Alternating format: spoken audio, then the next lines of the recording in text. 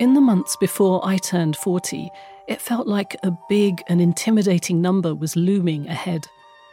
I began to fret for the youth that was passing me by and wondered whether the best days of my life would be behind me. But when 40 finally descended, there was an unexpected release. It was even a time of revelation. Back in 7th century Arabia, the Prophet Muhammad, peace be upon him, received the first revelation of the Quran at the age of 40 in the month of Ramadan, the Islamic month of fasting. It would mark a tremendous change in the Prophet's life and a transformation in the society around him, one that he was about to trigger.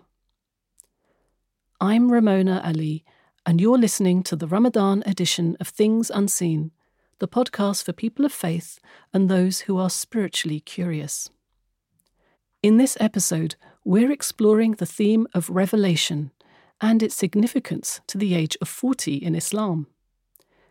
We'll be hearing from 3 Muslims on their personal revelations as they share what turning 40 has meant for them. So, welcome to my 3 guests.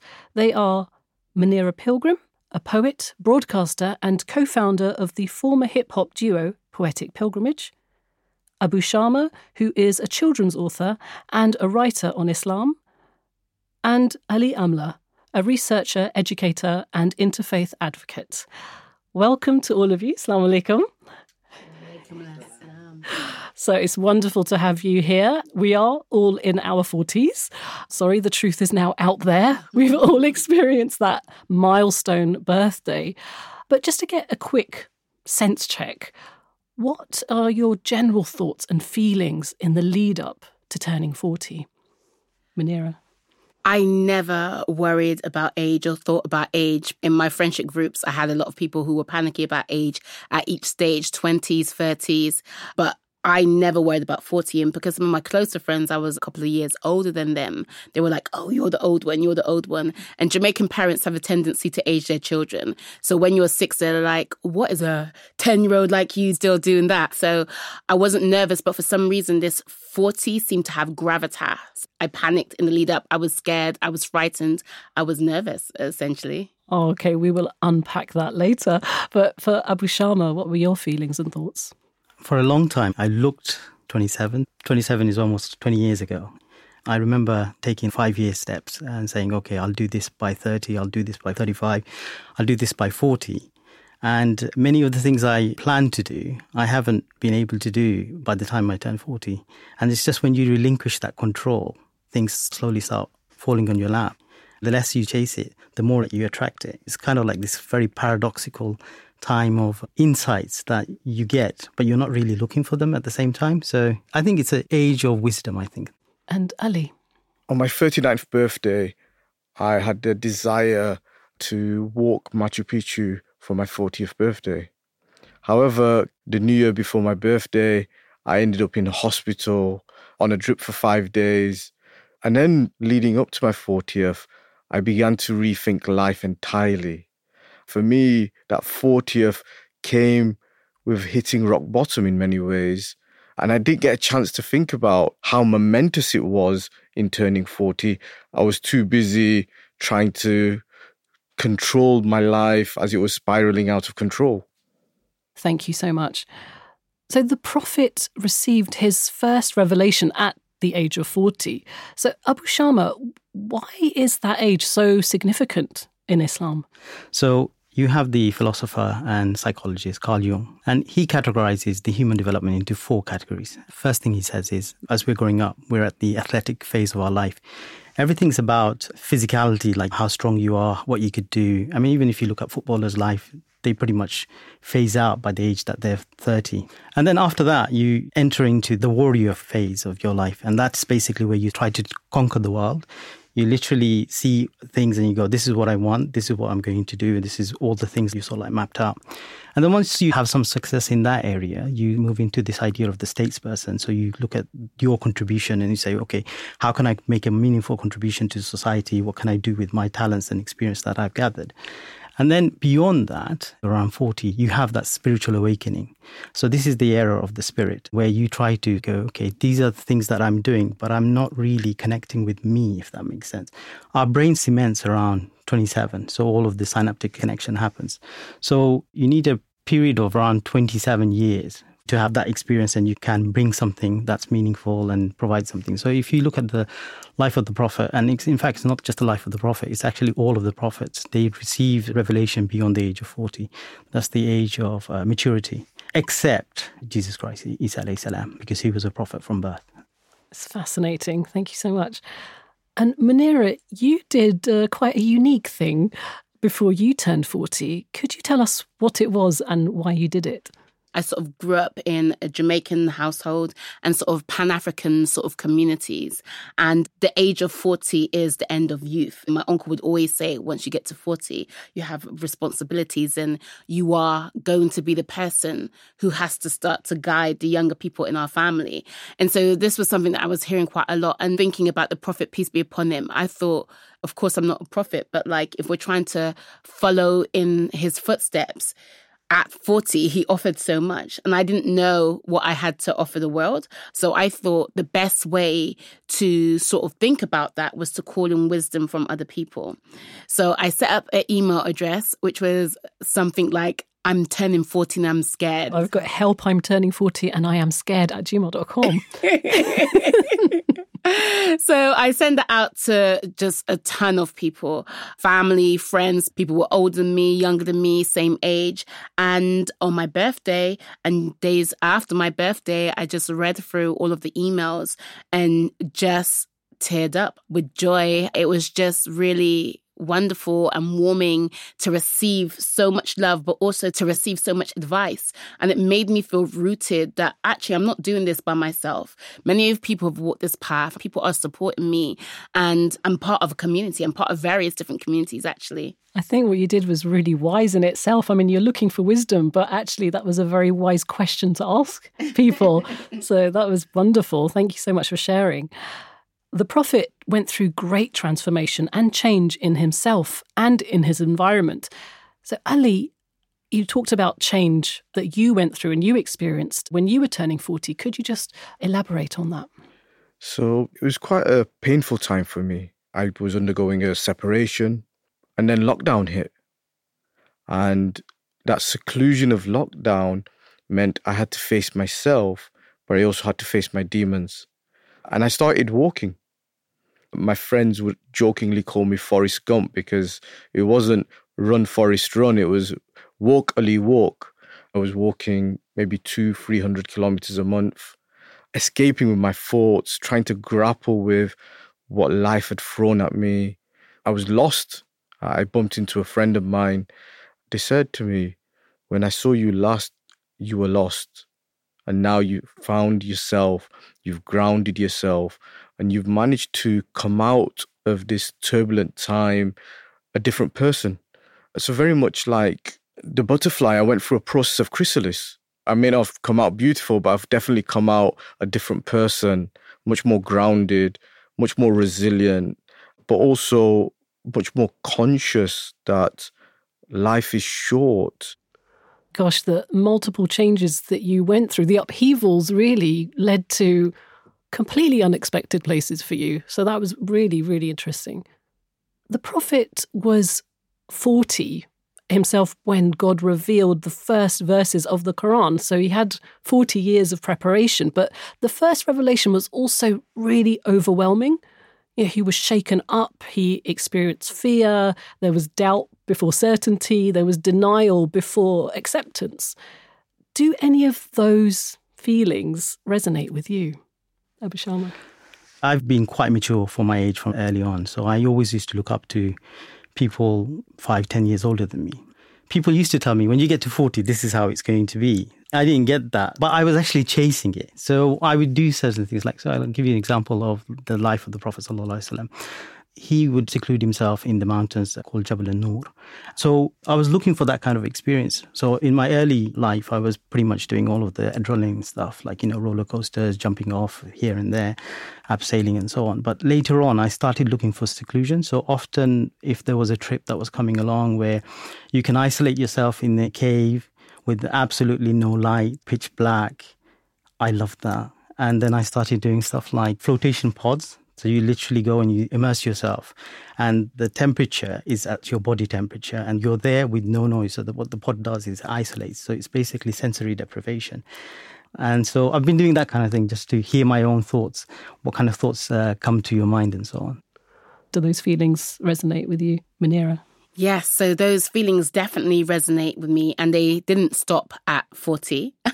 I feel like this age is the age where I have to learn not to indulge those feelings of self-doubt. As a child, teens, 20s, 30s, I also felt a lot of guilt, a lot of shame about things that had nothing to do with me. And I think that stopped me, the experience of fear and sometimes nervousness. That stops people, and that has stopped me in my past. But how do I feel that, embrace what that means, and still continue and then be able to offer something on the other side of that? And in doing that, that allows me to be compassionate to myself, more compassionate to other people, and to have the capacity to just love a bit harder and, to love more. Beautiful. So the Islamic historian and scholar Ibn Kathir stated that when a person attains 40 years, his complete intellect, understanding and patience reach the level of maturity. Ali, would you agree with that? Without a doubt. I spent so much time before 40 surrounded by people. I needed to go through a process where I spent time alone. And now I sometimes jokingly say, I'm still so antisocial. I prefer the company of a book than people. And being a single dad and co-parenting, it's a beautiful thing as much as it is challenging.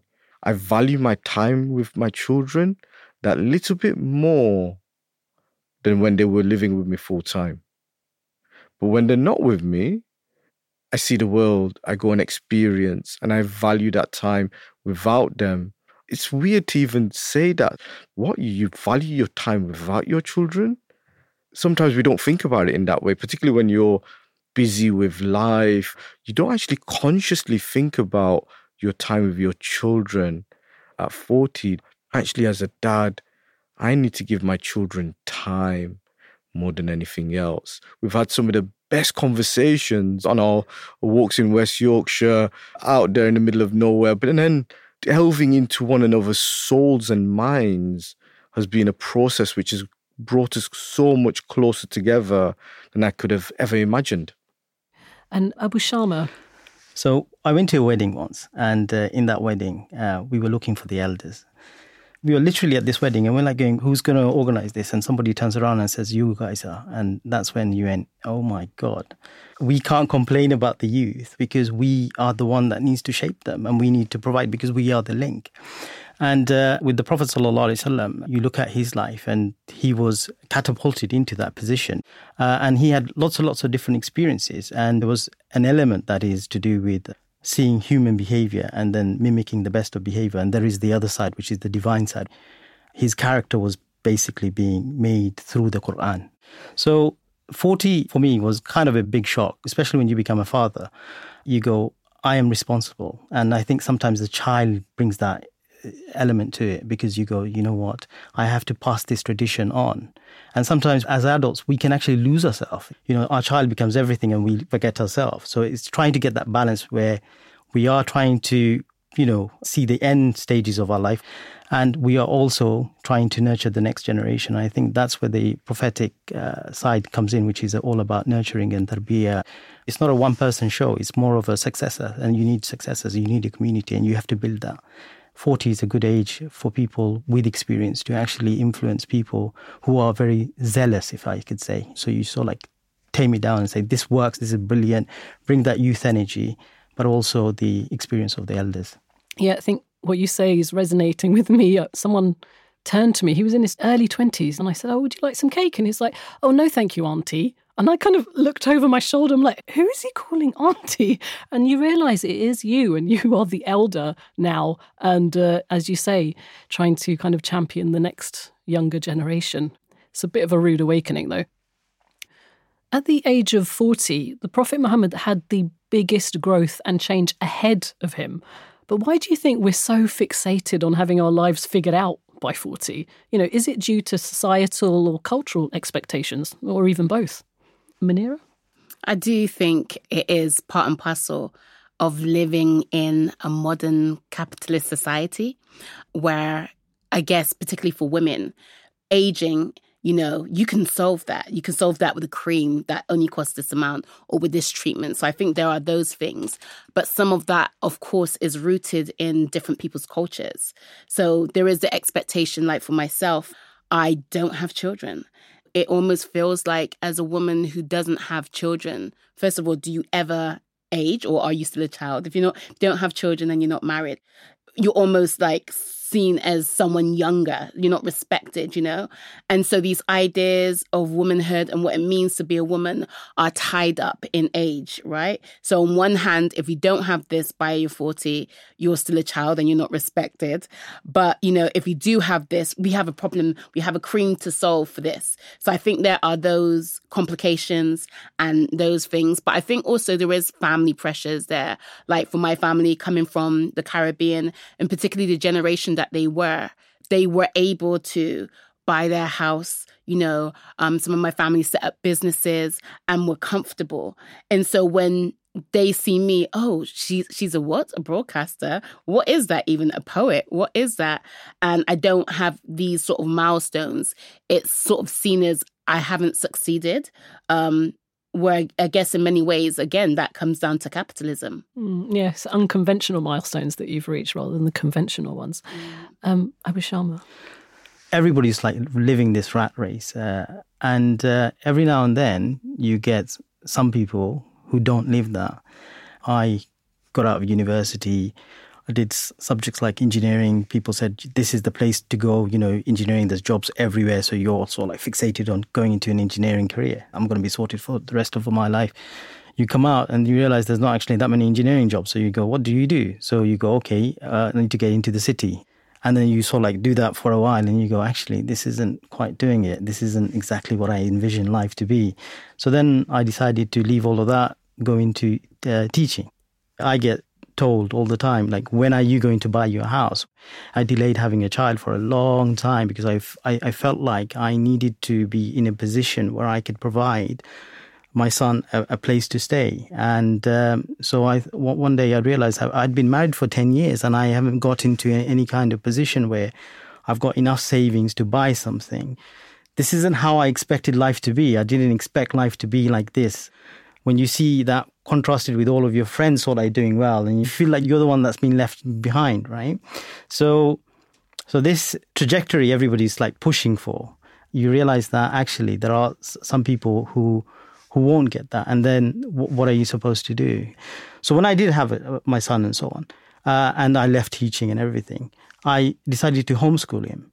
And in doing that, I'm finding a different career. So it's very, very paradoxical, as I was saying, that you think this is what you're being set up to do. And then you sort of like abandon that. And then you find yourself in another place. And then as a parent, as a homeschooler, I've got access to information. I've got access to how a child sort of develops. And you go, hang on, I did not envision myself to be this or a children's writer or something like that. So it's kind of strange. I mean, so it's this idea of like, you know, you have to embrace what life gives you rather than trying to chase these kind of dreams that somebody else might have just, you know, it's just stickers and labels that you need to be attaining, you know, getting to the next stop along the way. Yeah. So it shows that life really isn't linear at all.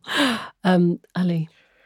I was always a chunky guy, was never really interested in health and fitness. But about a year ago, I managed to do the Yorkshire Free Peaks, which is 24 and a half miles. And I would never have imagined, never mind walking to the corner shop, doing 24 and a half miles was a huge accomplishment for me, which I would never have dreamed of doing. And I don't think I would have ever managed to have done had I not left the house thinking I need to find and work my head out And I found a love for walking, which was phenomenal.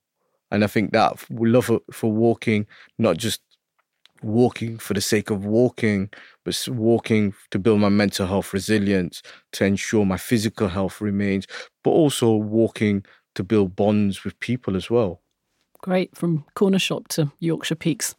So, reflecting on everything that you've gone through before turning 40, how do you think you've grown spiritually, Munira? I think about this a lot. I think I've always been that type of intense, even as a child, really intense, what's the meaning of life? How do I grow? From about the age of 5, which was confusing for most of my family. But I've been thinking about turning the age of 40. And I think spiritually, I'm going through a shedding. You talked about intellect. And I don't think my intellect is in place, but I think my intellect is at a point where I'm curious. And that curiosity always propels me and leads me to somewhere else. And also just shedding of expectations. At the time of turning 40, just before I was suffering a bit of a bad friendship breakup, it reminded me that actually I've got to think about myself and just the way how people may perceive me and how I'm perceived by people. That is not the real me. The real me is a relationship between myself and Allah. People see snippets of me, but it's not the real me. There's a supplication for turning 40, and I think it was Prophet Ayub. In both of those du'as, or both of the supplications, it said something about, help me to be grateful. And so I think there's a sort of realization, there's a sort of understanding that actually that threshold of 40 is going to be difficult and there's going to be struggles. I'm at the point where I'm trying to shed people's opinions. I'm even trying to shed my own opinions of me, shed my guilt about things, shed my shame about things, always be curious. And in that process, asking Allah, to help me to be grateful about what I do have in my life and who I am becoming. Munira, when you did your email birthday call out and you had all these responses, was there anything that surprised you or particularly struck you? I had a look over it, trying to pick out the special gem. But everything that was said was really special, and it was so many different things. But I think one thing that surprised me more about myself than what the person had actually said is that they said, congratulations, you're over the hill now. And I was like, oh, what do you mean over the hill? But then she said, you're over the hill.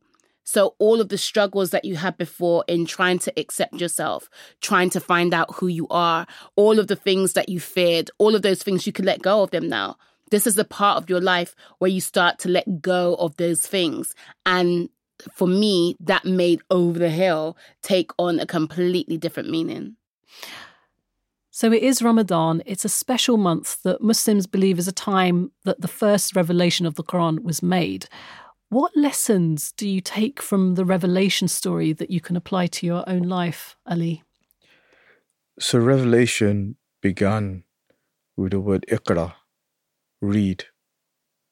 And for me, one of the things I've always tried to inculcate into my children is that habit of reading together as a family, but also reading individually. And so for us, for the first revelation, as a family, that's incredibly important to us. We're a hoarder of books. We love reading. But also this Ramadan, we've ordered a book together that we're planning to read during every day of the month, where we're going to read a chapter of this particular reflections of Ramadan and use that reading opportunity to connect ourselves to one another. More importantly, connect ourselves to the Quran, to connect ourselves to the Prophet sallallahu alaihi wasallam, but also connect ourselves to Allah. And fundamentally, Ramadan is that month of connection. And sometimes in a fragmented world, we forget that connections are the most important thing that we must cherish more and more. Abu Shama, you have an interesting take on the Prophet being a mercy to humanity, as is described in the Quran. Could you tell us a bit more on that? The idea of mercy, sometimes we look at it from the lens of like looking after someone. The idea of you see someone in a need and you take pity on them or you have sympathy and you give them something that's generous and feel like you've done a merciful act. And it is a merciful act and it is a generous act. There is another idea of mercy, which is more encompassing, which is the idea of mercy, which is rahmah, which is also linked with womb. And if you look at the womb is the place where a fetus is developed. The womb isn't literally just supplying, little amount of food. It's actually providing the entire nourishment for the child to grow as a human being. So their eyes and their ears and their body and every facet of the human being is being developed in the womb. That's what mercy is. Now, if you take that idea of mercy and then you put it on a societal level, where you have the Prophet ﷺ was described as a mercy to everything. You start thinking, how was he a mercy?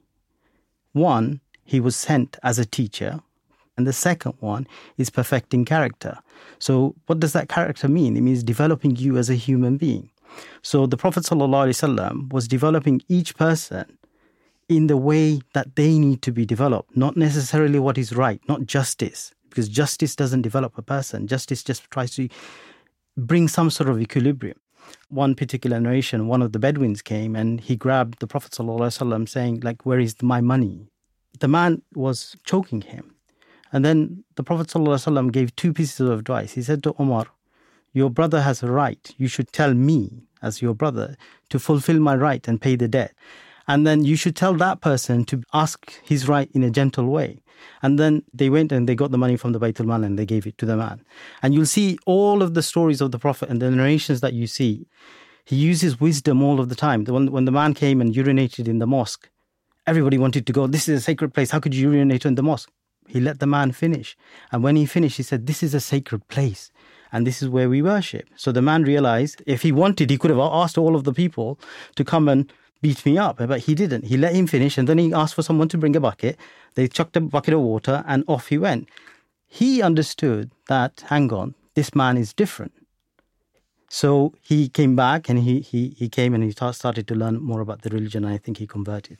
So the thing is, he was developing people through those experiences. He wasn't trying to preach in a way or convince people. He was bringing out the best of them, and that's an act of mercy. That's so fascinating. I mean, even with the womb paradigm, so I always thought of the cave of Hira where the Prophet, peace be upon him, he received the first revelation and he was there, secluded and in reflection, that was like the womb. But then you're speaking about the Prophet himself as this merciful kind of womb, nourishing, life-giving source to the community as well. Yes, definitely. And you also have like the angelic realm as well. So we believe in this. So you will find in the womb, the angels are the being that's within the womb, developing the human being, blowing that spirit. So this idea of angels are connected with mercy. So it's almost like you're trying to bring an angelic community as if like you're bringing heaven down onto earth. So we live in a very fast-paced world. We're busy with our everyday lives. But Ali, has turning 40 made you more conscious of your mortality? This is really difficult for me, particularly because in the last 12 months, two childhood friends, two people I grew up with, passed away incredibly suddenly, both with a heart attack. And turning 40 has been a real reminder, and a reminder that more friends will inevitably come to the end of their life, but also I will inevitably draw my last breath at some point as well. I was very unhealthy. I'm diabetic, and I would often say I'd be lucky if I lived to 50. So I was very conscious of the fact that I'm living on borrowed time. Each day is incredibly valuable. However, saying that reminder of death is not morbid for me. It's empowering to live life fully. I don't believe reflecting on death is morbid. I believe reflecting on death allows me to live life to its fullest. Munira. Certainly I am. Much like Ali, I've had so many people between now and the pandemic lose their life, right? And pass away.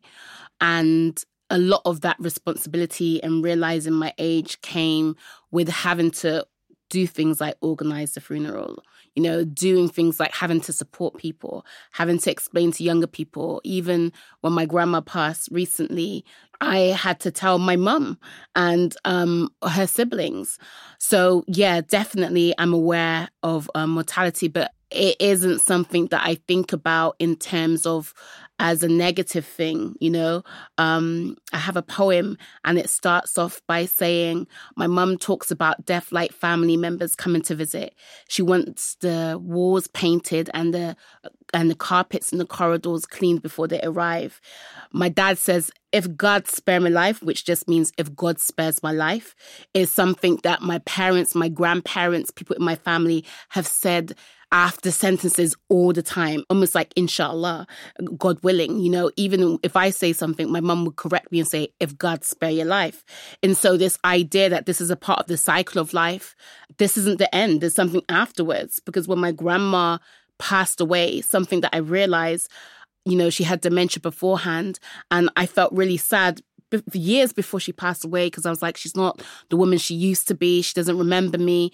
But then I realized when she passed, and I've heard people talk about people of God, people of Allah, she felt bigger and stronger, and there was something almost restored about her.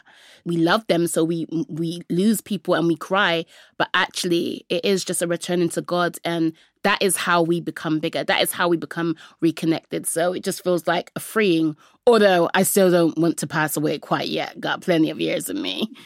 You definitely do.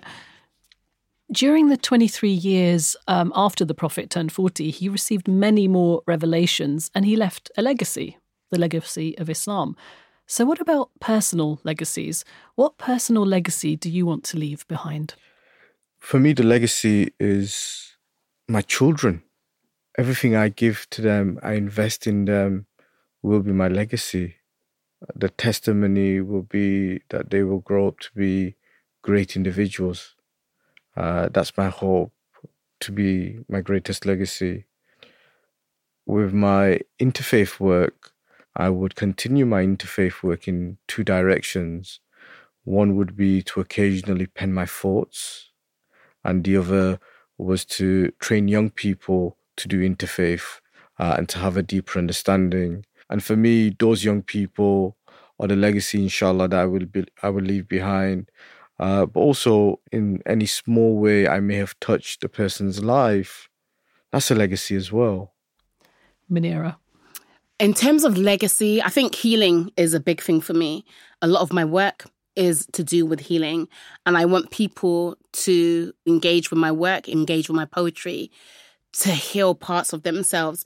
We feel pain, and everyone feels pain, but not everyone needs to suffer.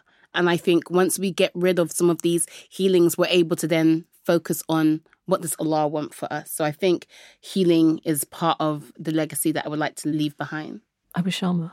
So there is this idea that when you die, you can leave legacies behind. So your legacy is your children, or any kind of like books you've written, or any kind of like charity that's ongoing. So that's keeping you alive. And in some way he says, there's a very famous quote that he says, like, a man dies twice, I think. Once is when he actually dies, and the second time is when he's forgotten. And so we don't want to be forgotten. We want to be leaving a legacy. Every year I have my birthday and everybody wants to celebrate. I actually go, okay, I've got one extra year. I've left one, and I beg Allah to give me one extra year, and I want to leave my children behind. And what I mean by children is because I'm a writer, I see my books as my children. So that's my thing. So I wish God will give me another year so I can leave, lots of children behind. And so this idea of preparing your book in the hereafter and leaving books here.